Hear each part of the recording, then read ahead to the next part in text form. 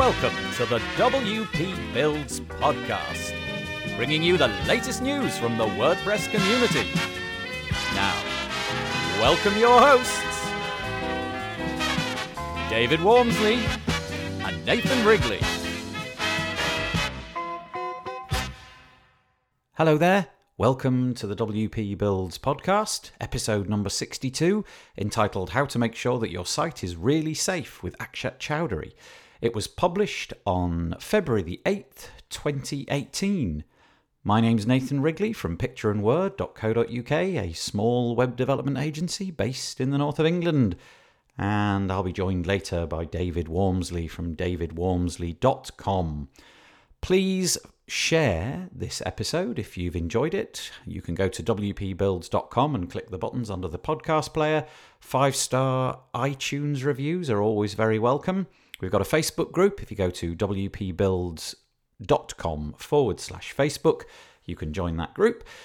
/subscribe subscribes you to our newsletter, and /advertise allows you to advertise on our podcast by filling in a form. Now then, what else do we have to say? Well, I should probably say that today's discussion between David and I is entitled, Should We Train Clients to Manage Their Sites? Cough. I wonder what we think about that. And then right at the very end, a very, very short piece called, well, we call it the ending fact or the ending term, but this week it's all about a Facebook pixel. What is it? Not that we know. I should also mention that Akshat, the person who's on the podcast today from Blog Vault and Malcare, has also decided it would be a nice idea to give away 3 of his licenses. Now, the licenses that he's giving away are for Blog Vault, which you're going to find out about during the podcast episode, and they're for the backup and security level for 1 year. So that's going to save you $149, and you'll find out about him, and I think his credentials are good, so I don't think you've got anything to worry about there. But please, if you go to wpbuilds.com/win, you'll be able to enter the competition in the usual way by filling in your name and email in the box and sharing it all over social media. Right, let's get on with the news section then, shall we? Okay, this first article is, well, it's not really news. The article appears on the MediaTemple.net website, and it's called The WordPress Philosophy. What is it and why should you care? Now, there's no way I'm going to be able to sum this up quickly, but basically there's a series of articles being written by Matt Cromwell. This is the first of them, and he's basically outlining his philosophical position on WordPress and why it matters. Does WordPress have a philosophy? What is it? And it's jolly interesting. You know, we all know it's open source, but it goes a little bit deeper than that, doesn't it? So if that sort of thing, the philosophy of open source and WordPress interests you, check that out. iThemes has been acquired by Liquid Web. Liquid Web is a web hosting service, managed hosting, founded in 1997. iThemes is a 10-year-old plugin company. We've probably all heard of Corey Miller, who runs that. Well, it's been sold for multi-million dollars.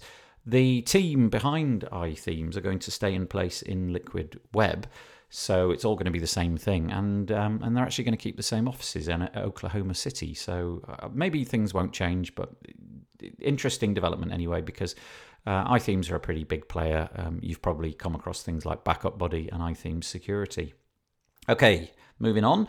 WordPress 4.9.3. Well, that didn't last long.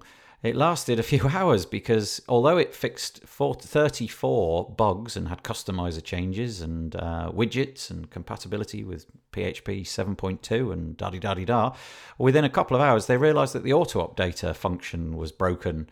Because it triggers a fatal error as not all of the dependencies of find_core_auto_update are met, and it was causing problems with auto updating. So yeah, they quickly fixed it to become 4.9.4. So basically 4.9.4, it's a mouthful, is 4.9.3 with a single bug fix. It's fascinating how these things can happen.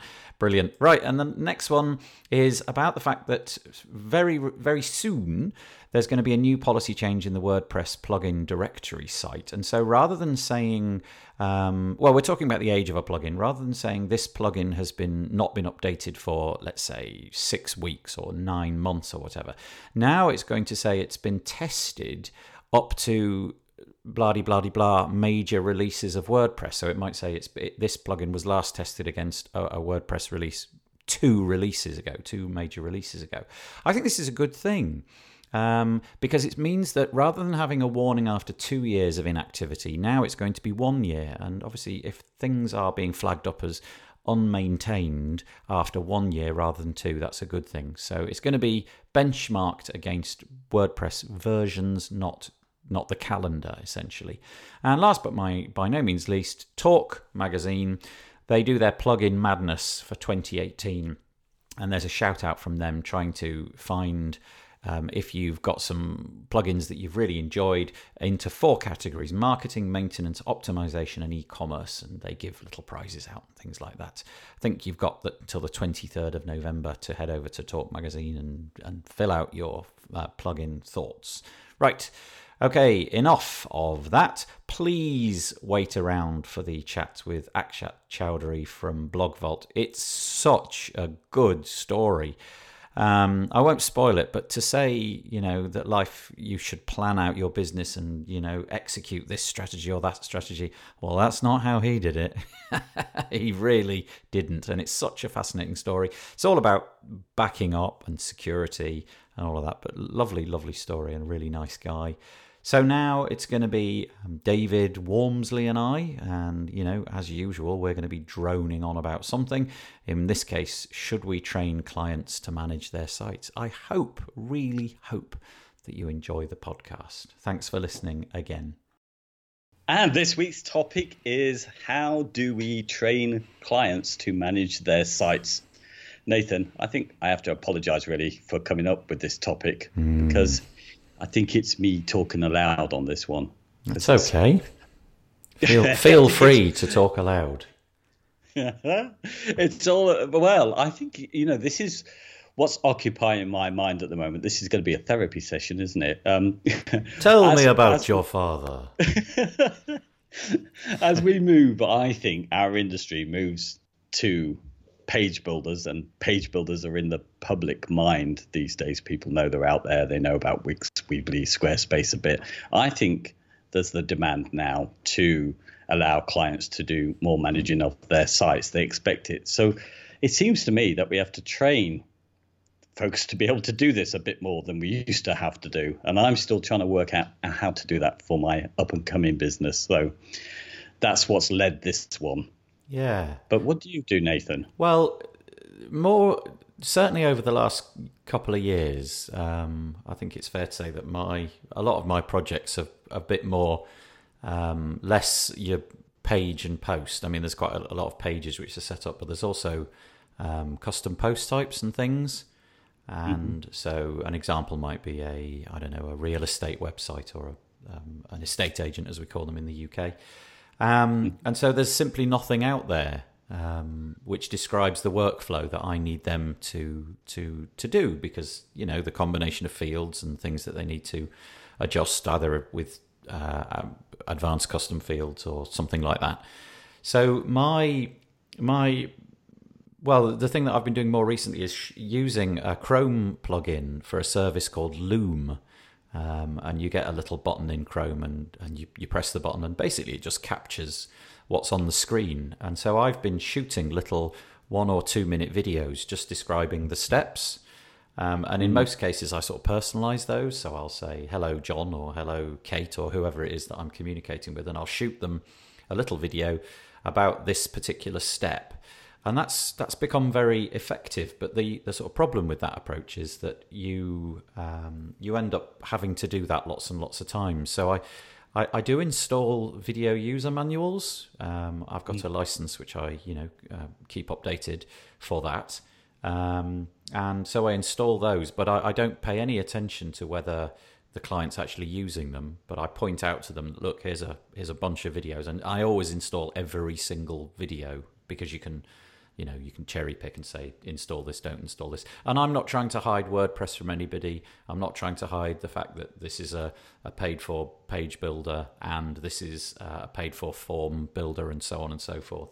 So I'm quite happy for them to watch those videos. But essentially, when the site is launched, I've got one going live in a couple of weeks actually, which I've basically finished and I'm just waiting for them to pay me for.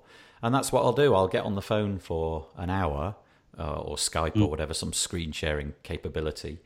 And I'll talk them through how to do the process of constructing pages or posts or whatever.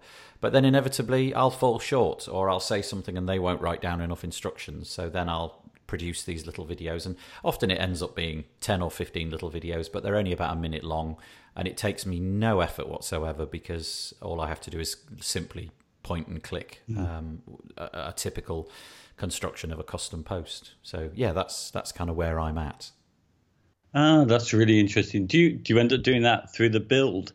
Do any of your clients actually put their own content onto their site while you're working on it? No, I tend to get them to stick stuff in a Google Doc, or I put lorem in and then explain to them in those videos or in a one-to-one, look, this is how you replace the text in this area. Because often copywriting is the thing which gets done last. You know, they're very interested. This is my experience. I'm not saying this is the way that everybody would do it, but I tend to. It focuses on where things are and what color things are and how big the font is and the logos and all of that, and then the content somehow gets left and the client doesn't manage to do it. And of course, at some point, I have to kick the project out the door and say, look, it's done now. My bit is done. I can't wait for you to get me the content in 6 weeks' time or 8 weeks' time. So over to you. And I've never really had any kickback from that, because I've always explained, look, at some point this process will be simple. And they're always very nervous at that point, actually. They always, look, will it be easy for me to... Yeah, it'll be really easy. Look, I'll show you how easy it is. Oh, yeah, that's easy. And so, no, it's often I'll hand it over with the content not done. Images are a little bit different because they matter a bit more, and the client seems a bit more focused on getting the images typically, or gets me to source them or something. But the text is often half done or a quarter done when I hand it over. But that's my process, and it works. Yeah, no, that's really... Well, it's changed because I've not really had that much responsibility for this. I mean, earlier when I did sites, they really couldn't do much on them, you know, apart from just going to the editor, which Page Builders, it's opened stuff up. So it wasn't too much to worry about, and they didn't bother. And then later, I'm working with somebody, so Maria, my colleague, would sit down with them really for about an hour or two after the build and show them how it's done. But I saw a problem with that. Not that many people did anything, but the problem is that pretty much everything was up to date at the point that they're being given that training. So they don't need to go and change anything immediately. So it's months down the line before they might want to do something. Of course. Yeah. So I've now wanted to move, and I've started to move a little bit with these recent jobs that I've done and jobs I've done on my own, is to try and build a little bit with them. So get them involved in doing more while the project's going on, particularly with sort of deadlines of sort of 1 or 2 day builds. Try and get them available so they start to add content themselves to get used to the editor in editor mode. Yes. But yeah, it's kind of working. I actually tried a similar approach to that, but because my projects don't tend to go over 1 or 2 days, but more weeks. An example was just before Christmas. Well, actually, probably mid-November. One of my clients requested exactly that, and I was quite happy. You know, that's fine.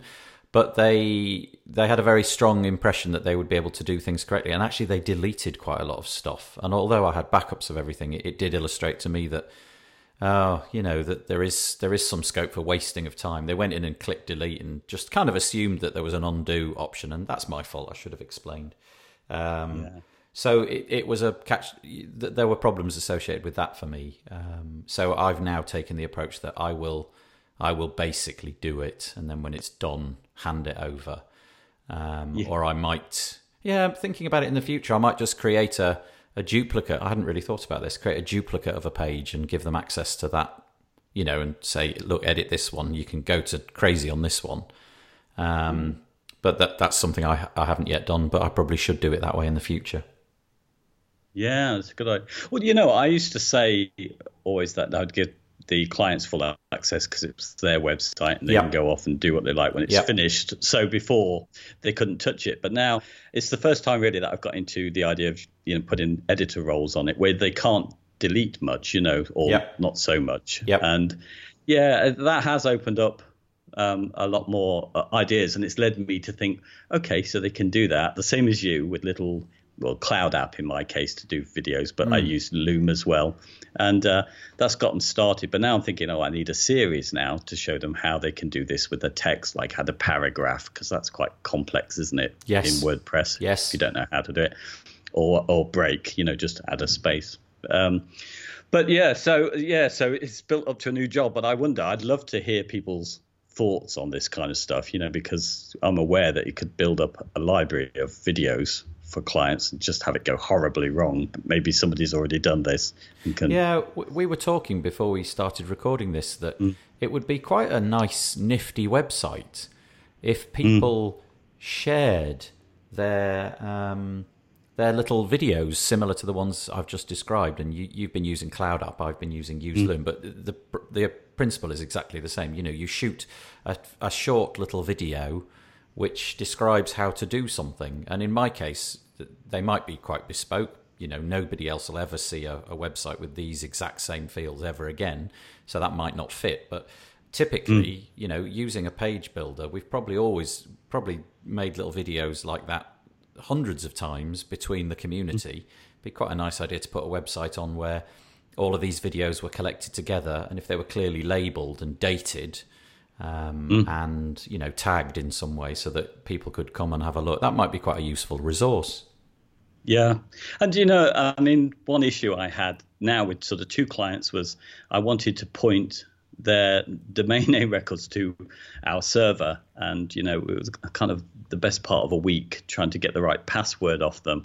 So, I've now shot one video on how to do it with GoDaddy, which is just simple explanation. If you see this and if you don't, then email us. But put it back on them, and it's worked. They've gone in and done it from those videos. So I'm thinking that's the way forward. I'm going to do them for all. Yeah, well, that's a really good idea, because a lot of that stuff, the client will assume it's on them, won't they? We bought the domain, we're in charge of it, so we should update the DNS. And if you've made a little explainer video in order to do that, I mean, it's trivial to do, isn't it? It takes seconds, but if you are not able to get the password off them, it doesn't take seconds. It creates lots and lots of emails. And extra work for you to do. Just going backwards a little bit to where you mentioned about user roles. How do you... Can you describe that to me? Because that's not something I make great use of. I mean, obviously that capability's there. What do you mean about that? Do you mean you restrict certain sections of the page via Beaver Builder, or do you just restrict certain pages? Or what does that look like?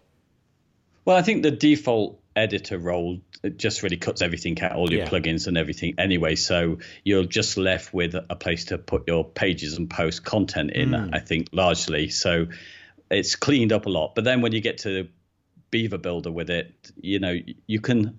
Do you know what? I still don't know what all the settings do, because I played around and I couldn't quite see a difference. But at least all they can't change the layout if I set it the way I can. So they can only add content, but they can pretty much do, particularly with third-party plugins, they can get and do quite a bit of styling, so they could put their own background images, change a lot of the colors, and that kind of stuff. But that's worked. I did a site for my brother. That's years. He's been to everybody else but me. And but he's a nightmare. I think I've mentioned him before. I can mention him. I love him. But he's a nightmare. And he's had terrible websites because he doesn't give people the information. But it is fascinating because him and his wife both really got into it a little bit too much, because they started redesigning the colors and stuff. But yeah, just giving them that simple access just worked. They went in there, gave content which they never gave to other designers before. Do you think it's a sensible idea then to cut them out of the capability to, let's say, change images or alter colors or whatever, or are you just courting frustration for them when they want to do it? Would a good approach be to explain, look, here's a duplicate post, play with that, or page rather, play with that. And then you can learn how not to screw stuff up, because anything that you do on that, it doesn't matter. And actually, if you go back to the original one and you click clone page button under there, you can just make as many clones as you like and screw about with them as much as you like and learn that way. Because that's the way I learn, to be honest. I would, let's say, for example, that another page builder came along today and I wanted to play with it. I'm never going to read the docs, not in a million years. All I'm going to do is install it and try it and just click on every single button and see what it does. So I presume there's quite a lot of people like me who learn with that approach, and locking them out is just going to annoy them. Yes.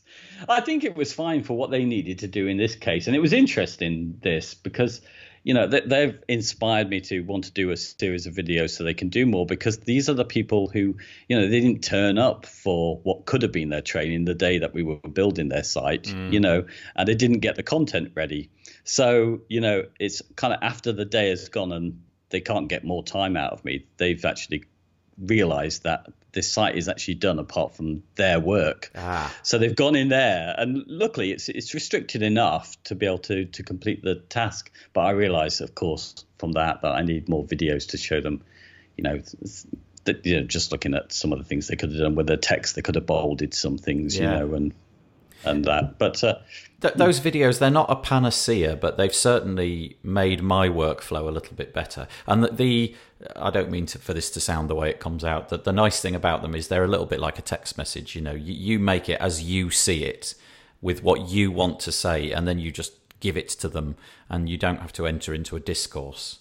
You just tell them the way it is, and this is how it works, and you don't have to. But what if, and then changing the subject slightly, you've got the absolute opposite, polar extreme of the ones who want to fiddle with everything. There are those who are terrified to do anything. And again, I can think of lots of clients that I've had where the question is always, well, is it okay if what if I do this? Are you sure it's okay if I press this? Because this is their precious website, the cornerstone of their investment. They realise that it now looks wonderful, and should they click on anything, there's the opportunity to, I guess maybe they think the whole thing's going to stop working or break. Do you ever have those people? Yeah. Well, do you know what? The interest, yes, absolutely. I think, and they just don't go anywhere near it. I mean, the ones, the clients that Maria has, they just gather to do it. They say, we want this, and they'll send her an email with what they want changing, and that's it. And they just don't touch it. Yes. And they're the ones paranoid there. But I suppose in a way they're good for the fact that, your beautiful creation is left entirely intact, and it looks good over time. But they're probably the ones that going forward will be peppering you with emails because they want things updating. Whether that's on an hourly rate or as part of the infamous care plan, they're the people that I suppose keep you going in a way. So they're probably quite good people to have around, actually. I think so. Well, that would be the difference between me and my colleague. She loves doing those kind of jobs for people. Now they drive me crazy because I don't know when they're coming in, and the short jobs which I would have to invoice somebody for, and I think, I don't want that. So I kind of want the training videos as a way of sort of saying, you take care of this kind of stuff now. Yeah. And actually, ideally, I want the kind of client who doesn't want to do too much to the site afterwards, because it's the care plan does allow me to then have a sort of revenue from that. I was just about to say something then, and it probably doesn't really fit all that well.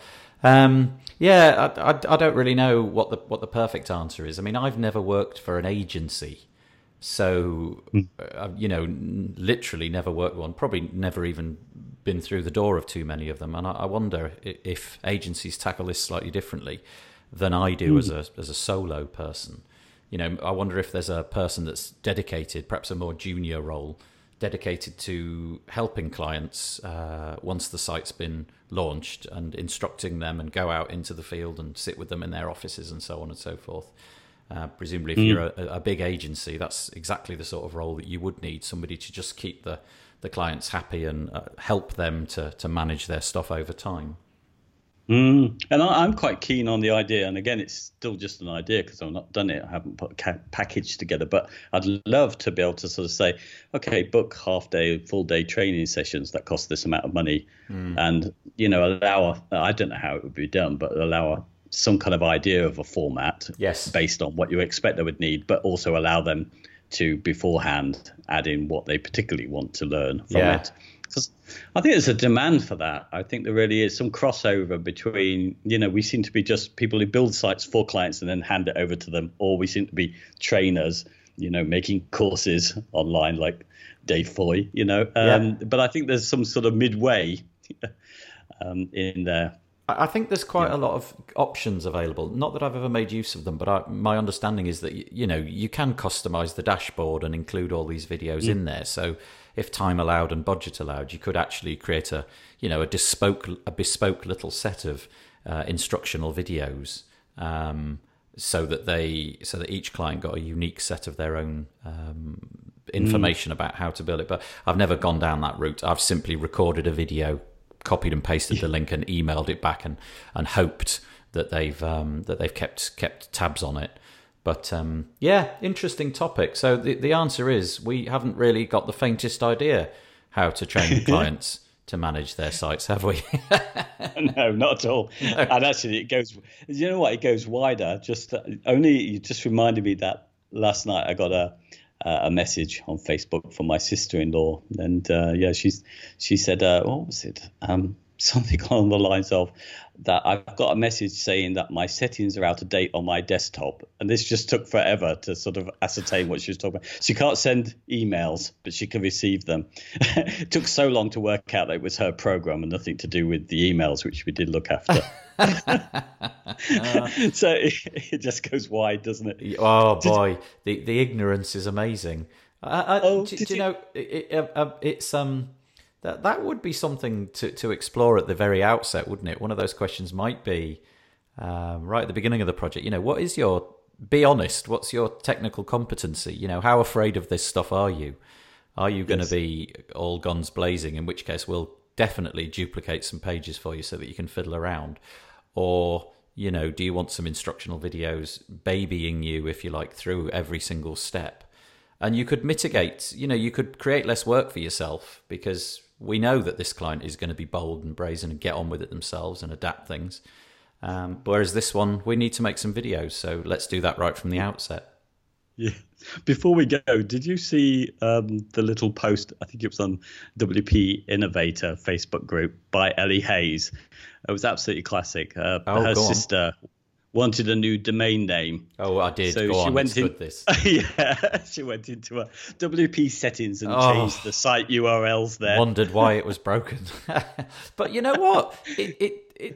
The comment was made beneath, I think, that actually the field name kind of does make you think that if you changed it says something like the domain name or something, doesn't it? So if you don't want it to be called wpbuilds.com anymore, just change it in there and you'll have I'll change it to google.com. Yeah. And suddenly... You would have done it, wouldn't you? Yeah, exactly. And it's perfect. That's an absolutely perfect example of why the clients ought to be locked out of certain things. And I guess that's true. There are certain things which, don't let them go near it. And that goes back to that question a moment ago.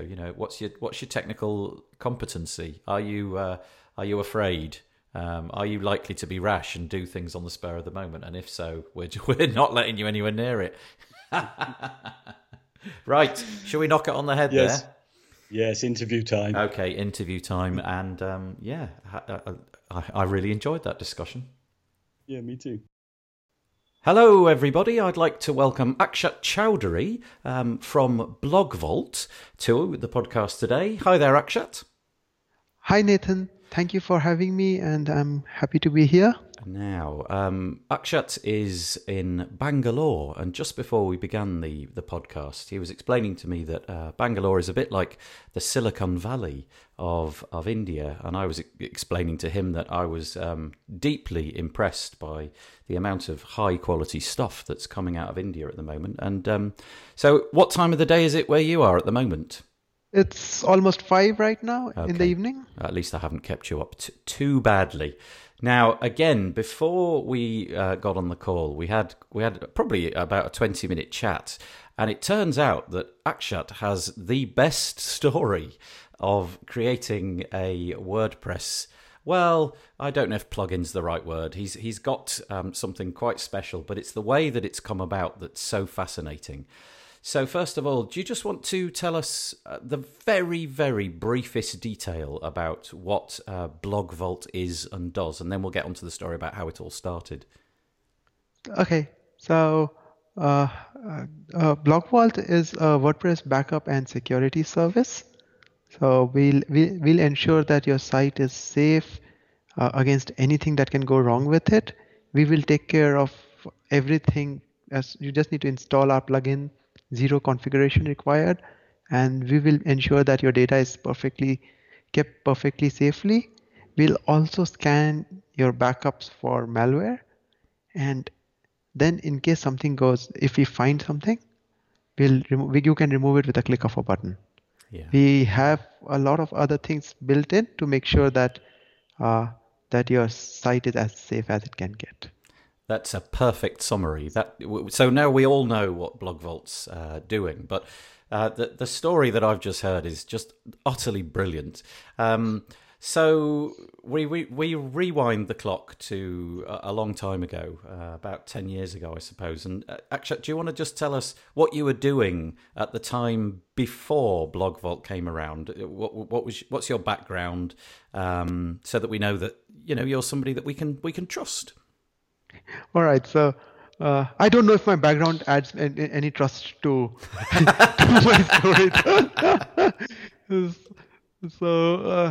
So I'm an engineer by training, done computer science.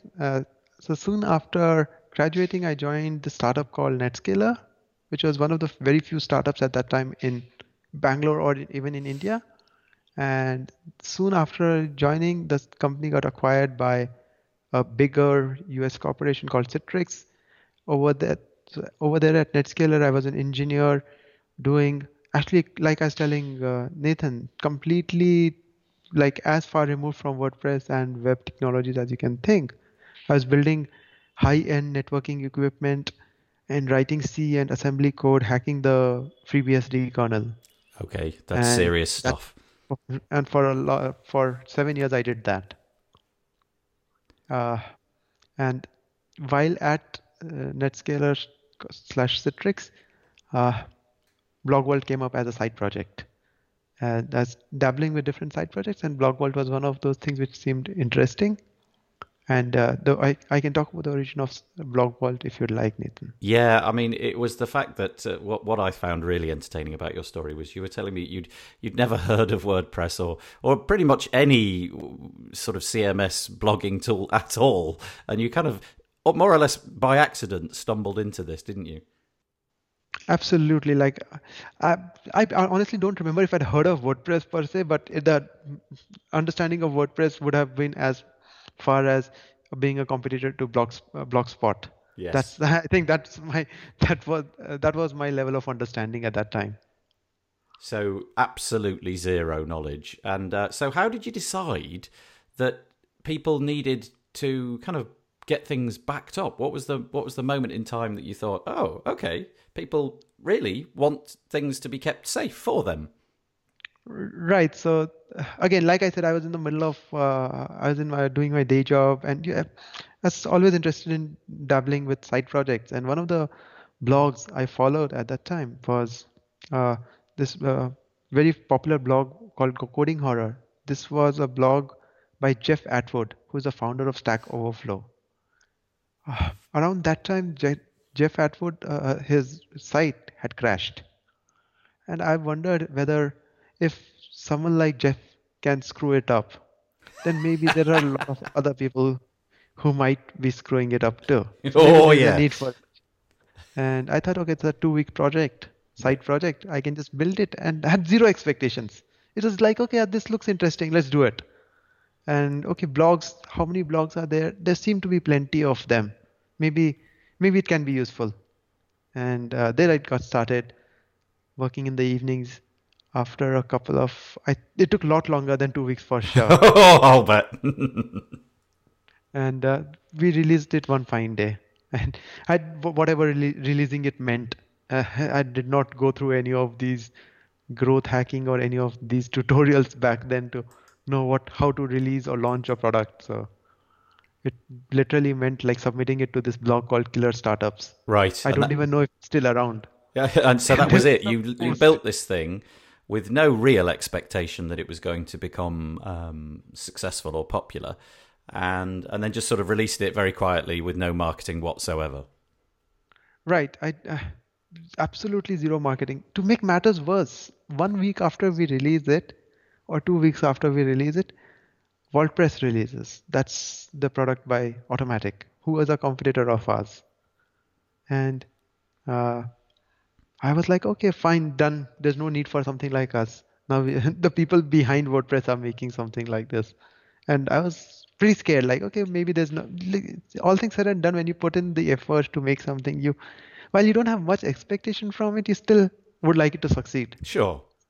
And when something like this happens, it's quite demotivating. That's the nice, that's a nice way of putting it. But Yeah. yeah, it's quite disheartening at that time. And what happened, and this has actually been a life learning for me, uh, was that WordPress launching actually turned out to be a blessing. Mm. Because when people were writing articles about WordPress, they're looking for alternatives too. And that's where we started popping up.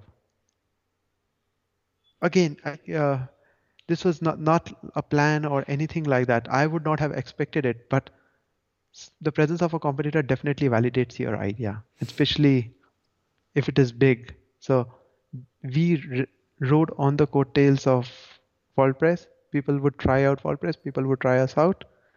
And that's how we got the initial few users. So no marketing, no real roadmap. Just build it because you can.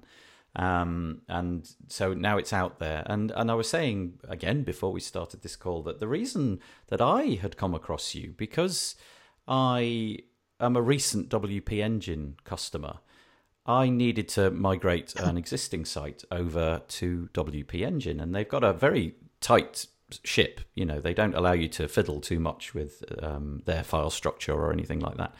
And essentially, they give you this blog vault option, and you basically click a button, and it pulls everything from where it is at the moment and shoves it on their platform, and hey presto, it's done. And I just remember sitting there thinking, oh, that's it? It works? And it really did work. So the fact that you're on WP Engine gave me enormous confidence that you obviously know what you're doing, because they really know what they're doing.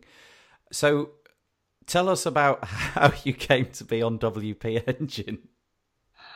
And yeah, this is a great story. That's simply because I cannot, like I mentioned earlier, I cannot take any credit, like any credit for it whatsoever. All right, so we launched the product. Over time, we got a few customers. I quit my job because I was like, okay, what's going on? People are paying me money for this. Maybe there's something more to it. I should attend. Then I met a few people. There's something called WordCamp. Let's attend that.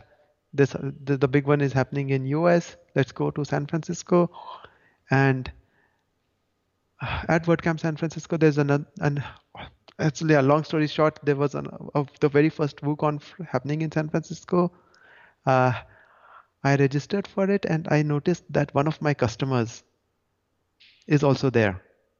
So I pinged her, and she was traveling to San Francisco with her husband from UK. So she is running a big agency in London called Whole Grain Digital, and they're great people, Vinita and Tom. So I went. I was a bit apprehensive meeting customers like that because that was not the order of day for me. And we had they were the nicest people, and we had a great chat for a couple of hours, talking about everything, like how we are doing and what are we planning to do and improve. And that was that. After they returned, the CEO of WP Engine visited them in London, and that's where Vinita and Tom, they recommended Blog Vault, and they said that Heather, you should talk to Akshat and you should work with Akshat. And she connected us with uh, uh, Heather. Heather connected us with Jason, and then we built a quick prototype, and that's how it started. The whole thing. It was not a big proposal or anything of that sort. I love that. To get into WP Engine. I just think that's And such a great story, because you know for a fact that there'll have been an awful lot of people who would have, gone to great lengths, really enormous lengths to get what's turned out to be one of the premier WordPress platforms. And the fact that you basically just sort of, the way you've described it, I don't know if you're being modest or, it sounds like you did basically nothing and it just came to you. It's great.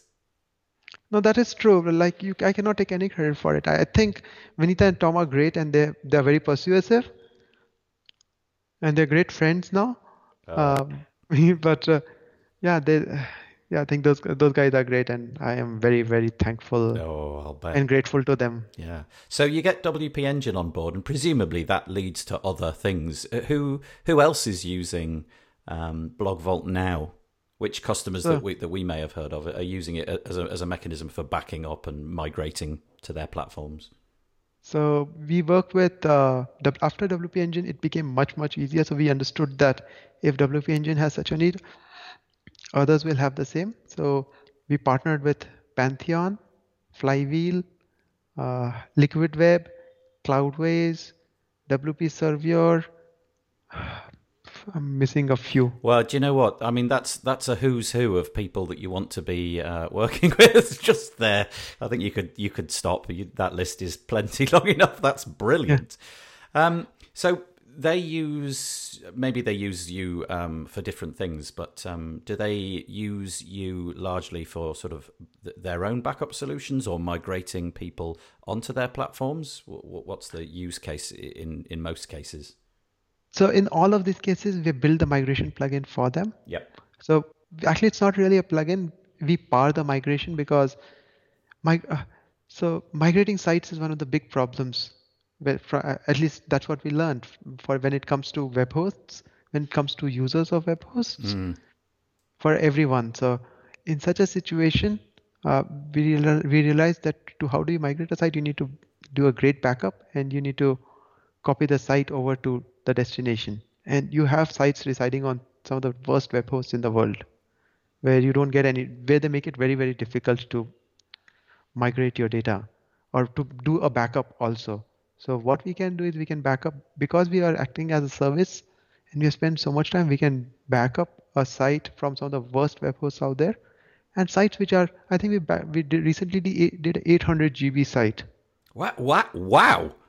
Yeah, so we can copy like a 800 GB site because of our technology, and we are able to move that to the new location. That's really big. That's impressive.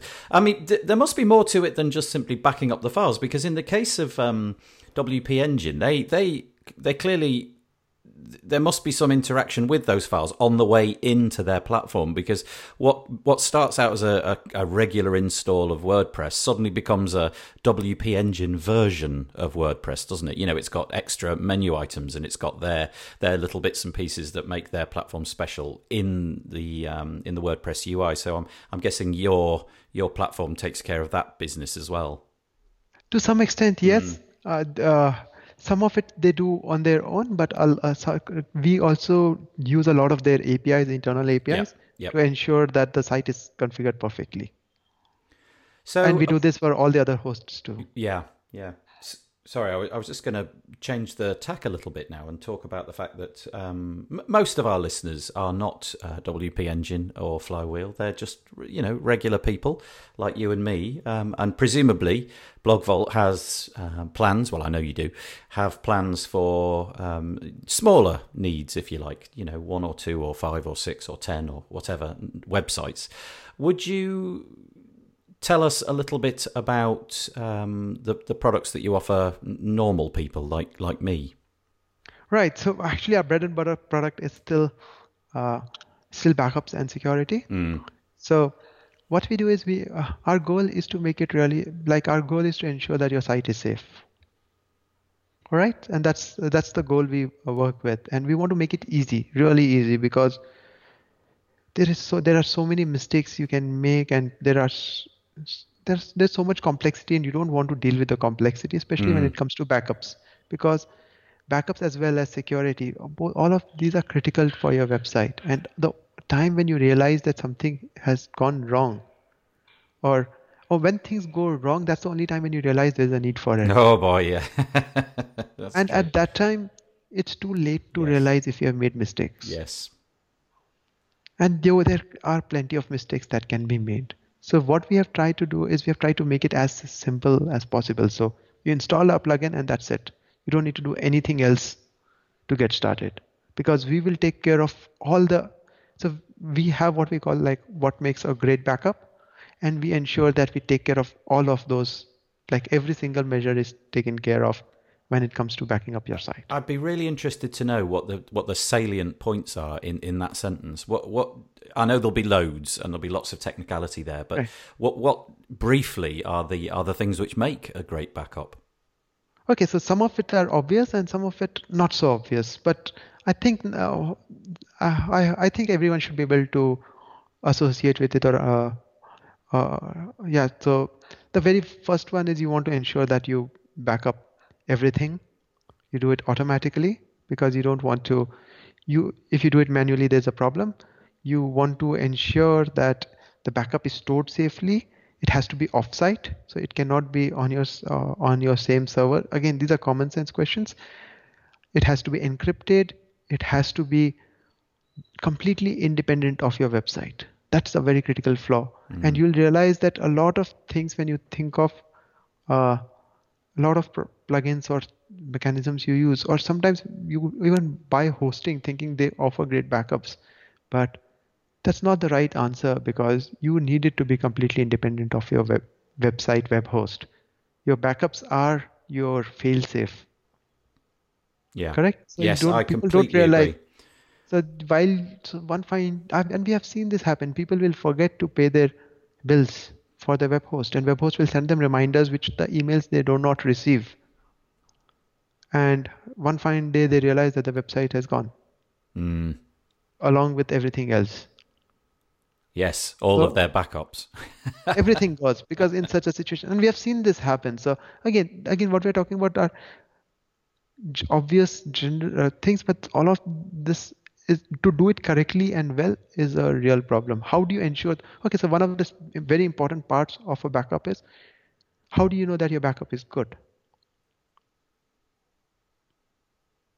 It's very, very difficult to know whether your backup is good, because the only way you know it is if you do a restore. Now, how do you restore your site?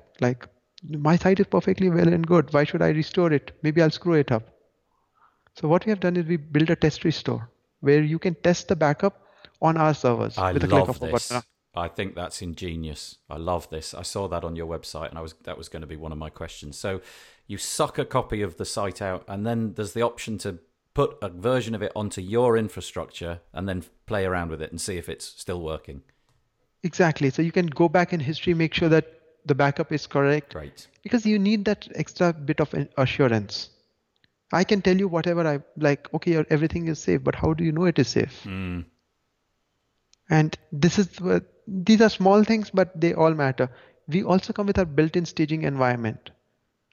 Because tomorrow, what is one of the big reasons why sites go down? Yeah, you're installing a plugin. Right, yeah. And we realize that's a problem. So we're like, okay, let's create a staging environment from the backup. You can test anything on there. And is without worrying. is the staging environment on your infrastructure as well? Again, it's on our infrastructure. You can play around with PHP version. So you want to update to PHP 7, you'll know whether it will work on PHP 7 or not. This is good. I like this. You'll get SFTP access. So if you want to play around with it further, you can do any of it. It's protected. The staging environment, it is, so we take care of all of those things on our staging environment. And when you're ready, you can merge it back to production.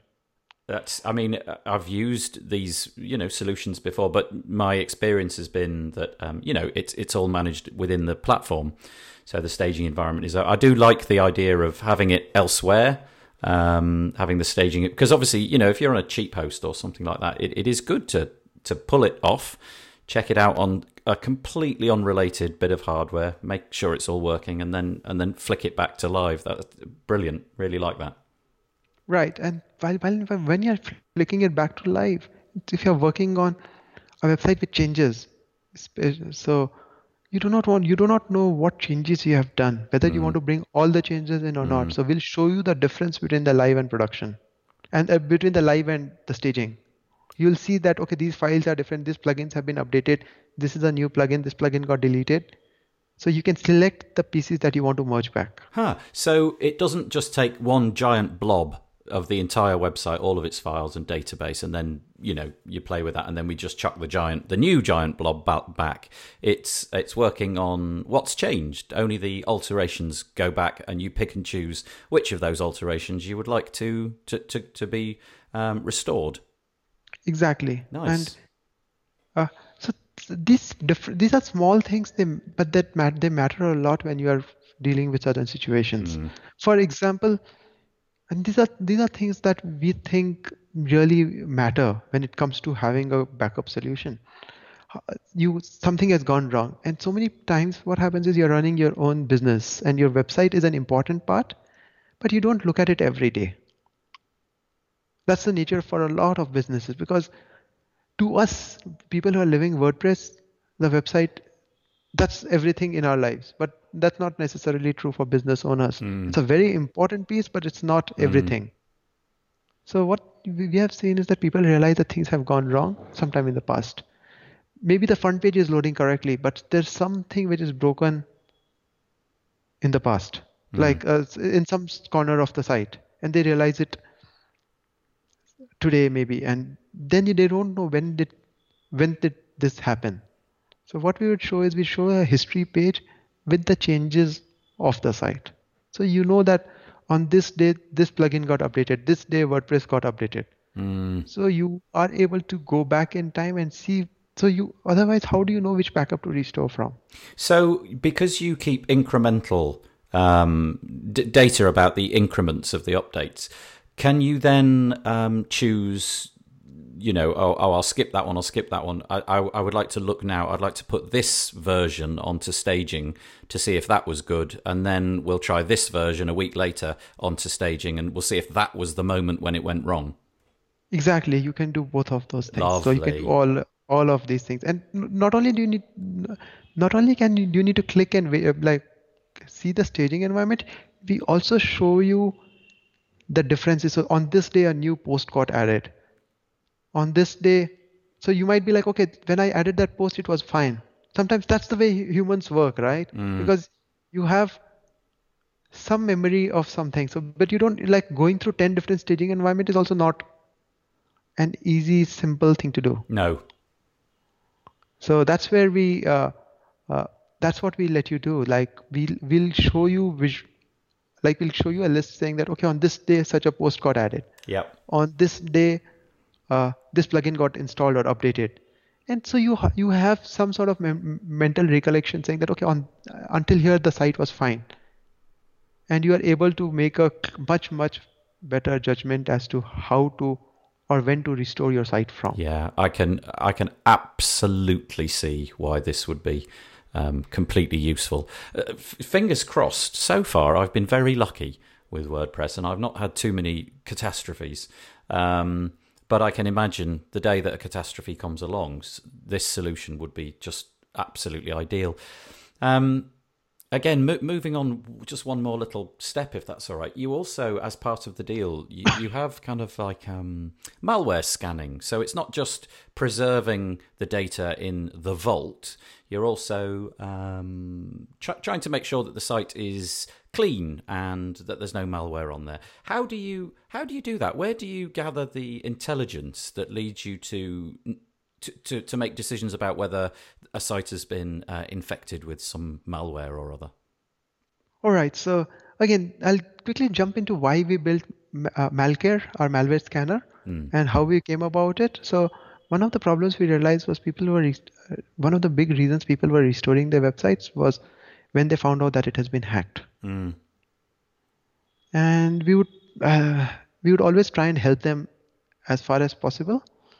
And what we would realize is that they would get hacked and they would not realize for months that they've been hacked. I'll bet. So we would look at our logs, we'll look at our data, and we would be able to identify that, oh God, you've been hacked so many months back. Why are you only realizing it today?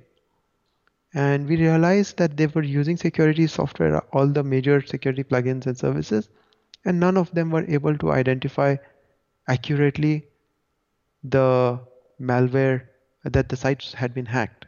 And as we spent time investigating, we realized that it's a very, very difficult problem to solve. So we've spent over 3 years building this, making sure. So what we have done is we have tried different things, many different things to find out how to accurately find out if a site has been hacked, because malware is code, and there's like an infinite combination of code. So there is you can't just say that, oh, that looks like malware. It contains this keyword, so it's malware. So good code also contains that keyword, bad code contains that keyword. Presence of keyword does not mean much. You need to know what it does. You need to know what it does. You need to know a lot of other patterns and behaviors. So what we do is because we have so much data, what we do is we have backed up so many hundreds of thousands of websites. We realize that we can utilize that data to accurately tell you what a malware infected site really looks like. So we look at like hundreds of signals or 100 plus signals associated with a site to accurately identify if a site is hacked or not. A signal can be as simple as timestamp. And I'm telling you, this is actually the lowest value signal, but it also has importance.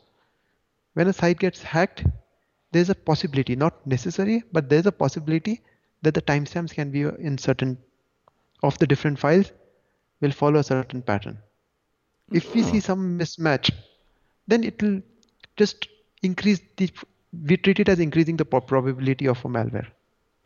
And like this, we look at many, like 100 plus different ways. File names can be another one. So a presence of X does not guarantee it, but it just means that, hey, it means this is like, if you're as a human being, if I were looking at it, I would be like, I need to look at that. And I would order it based on how many signals get triggered and how many of these. So we create a probability map based on all the data that we have. And this just keeps improving. And then what do you do if your automation process has determined that, look, there's something a bit fishy here? How does that work? Do you then automatically take an immediate backup, or do you automatically try to restore something? Or is there any automation there, or do you just email the person or put up a notification in the admin UI saying, look, something's strange going on here, or what happens? Okay, so there are actually quite a few questions, and we have opinion about each and every one of those. So one thing we never do is we never modify the site ourselves. I'm pleased to hear that. So while we understand that the malware exists, we don't want to make any changes to your site directly. We don't have any ability to do so either. We try and keep it independent, the systems. And also, even if we had the ability, we would still, I think, err away from doing anything like that. Yes, I simply agree. Because you want people to be in control of websites. Like you want them to know what is going on their site, and let the person take that action. We will. So what we do is we'll mail you. We'll show you that you have been hacked on your blog vault dashboard. We do not show it to you within your WordPress admin, because we have seen that the WordPress admin is used by, you might build a site. You are the site owner Yeah. should not be alarmed about it, No. because the Very good. site owner is not going to react to it in the same way as a developer or the person maintaining the site. Very good. So we try and shy away from putting it on the WordPress admin. Instead, we show it in the blog vault dashboard. And nonetheless, all of this information should be independent of WordPress, because your site might not even be running because of the hack. So all of these reasons and essentially we think that all of security and backup should be completely independent of your WordPress site. If you need your WordPress site to be up and running to restore it, then you are already in trouble. Or to clean it, because your hacker could have just wiped out the entire site. So you have a cleaning one-click option. Is that as simple as we'll use the same data to then go back through the list of backups that we've got until we find the one which is without the problem, or do you go and in some way remove, neuter the problem that you found? Okay, so we actually neuter the problem that we find. So we will go and precisely remove the malware. If we have a backup, then that makes it even easier for us. So that again adds to so we are able to look at the difference, identify the difference. So we'll know if you already had a backup with us, we'll know exactly what is going on as the files are changing, as the site is changing, and we will tell you, we'll automatically be able to take the best path forward. Do you have how to describe this? Do you have machines making these amendments, or is it people? No, so everything is automated. Yep. So one of the things we know is that we are engineers and we like to automate things. I don't think a human being can. I actually don't think manually it is possible to too much accurately time. clean up.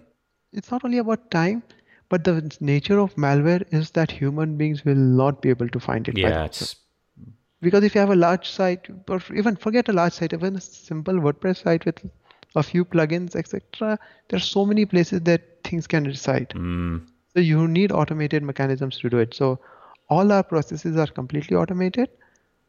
We are here to assist. So our team is here to assist you with it if required. But at the end of doing the assistance, we'll also be relying on the tools itself. Yeah. To do the cleanup. So the tool does the cleanup for. So you click on a button and the malware gets removed. Removing the malware is almost as complex as identifying the malware. We use a lot of different mechanisms, from looking at how the file is changing. Like you said, if you have a backup, to if you suppose your very first backup was infected. So we are able to look at it from one spectrum to the other and handle all of those cases. It's such a nice story about how it all got started, and everything that you've said over the last 20 odd minutes about what it does, it gives me a lot of confidence in the product, and also the fact that you've got so many high profile customers using it. That also lends incredible credibility. I think that as the time goes on, we're going to be hearing more and more about Blog Vault. I certainly hope so. Thanks, Nathan. I really appreciate it. Appreciate this. Yeah, no, you're very welcome. It's been an absolute pleasure to chat to you. I am, because of the time and the time only, I'm going to say that we're probably going to have to wind this one up. But it's been a real pleasure, and obviously if you're using WordPress and you have you have a need for backups, or you've just got a feeling that something might not be working as it should do, and you're worried that there's a bit of malware lurking around in there, where do we find you? Where's your business URL, and do you hang out on Twitter and all of that kind of stuff? Right. So the business URL is blogvault.net, blogvault.net. That's the product site. We are also on Twitter, twitter.com/blogvault. Personally, I am at twitter.com/AkshatC. I'm not very much a social media kind of person. No. But if you do reach out, so you will not see me being too active. Yeah. But if you do reach out, I would love to have a chat. I'm not that antisocial either. If somebody says something, you will reply. Yeah. Oh well, it's been a real pleasure. I hope that we can do this again in the future at some point when things have moved on even further. So thank you so much for coming on. It's been really nice, and now we'll move on to the next part of the podcast. Thanks, Nathan. It's been a pleasure, and thank you so much for your time. You're very, very welcome. And today's ending fact is, Facebook Pixel, because basically we don't understand what it does. But what we know, I can read this actually from Facebook's own term. What it is, according to Facebook, is Facebook Pixel is an analytics tool that helps you measure the effectiveness of your advertising. You can use Facebook Pixel to understand the actions people are taking on your website and reach audiences you care about. But basically, what I understand it as is this, you, Nathan, as well, that it's a bit of code you stick on your website. That means when someone's visited there, you can then have your advertising shown on the Facebook to that person who's visited your site. Yeah, you can do all the sort of retargeting and audience creation, can't you? I mean, I've really not delved into all that on a level that professionals would. But you can track that somebody's clicked a link in Facebook, or that somebody's gone from a page and has ended up on Facebook, and then say, okay, so they looked at this ad, let's put them in this audience, and then we can target them with more Facebook ads. I wonder where the term pixel comes from, though, because is it a cookie, or is it literally a pixel? Because if memory serves, in the olden days, things like email, they used to literally put a pixel, a 1x1 white or transparent pixel on the page, and then depending on who received that email, they would have a unique URL to retrieve that pixel, to put it in the email, and then you could track who'd received the email, if that makes sense. If such and such a person is, or rather if pixel, Facebook pixel /XYZ load of gobbledygook is downloaded, then we know that it was that person that opened it. So I wonder if that's the way it's done. Is it a pixel? Don't know. Let us know. We need to know. We don't know what a Facebook pixel is. I have the faintest idea. But we know what it does. It puts money in Facebook's pocket. Yes. That's all anyone needs to know. Yeah. Well, there you go. Facebook pixel. Let us know. Tell us about it. But there we go. Right, another episode done. And just finishing off, I suppose, go and share this episode all over the internet, even for people who don't have anything to do with websites. Go and share it with them right now. It's compulsory. And then we shall become incredibly famous. And that's, of course, what we all want, isn't it, David? Absolutely. Yeah. Right. My name's Nathan Wrigley. Goodbye. Bye-bye.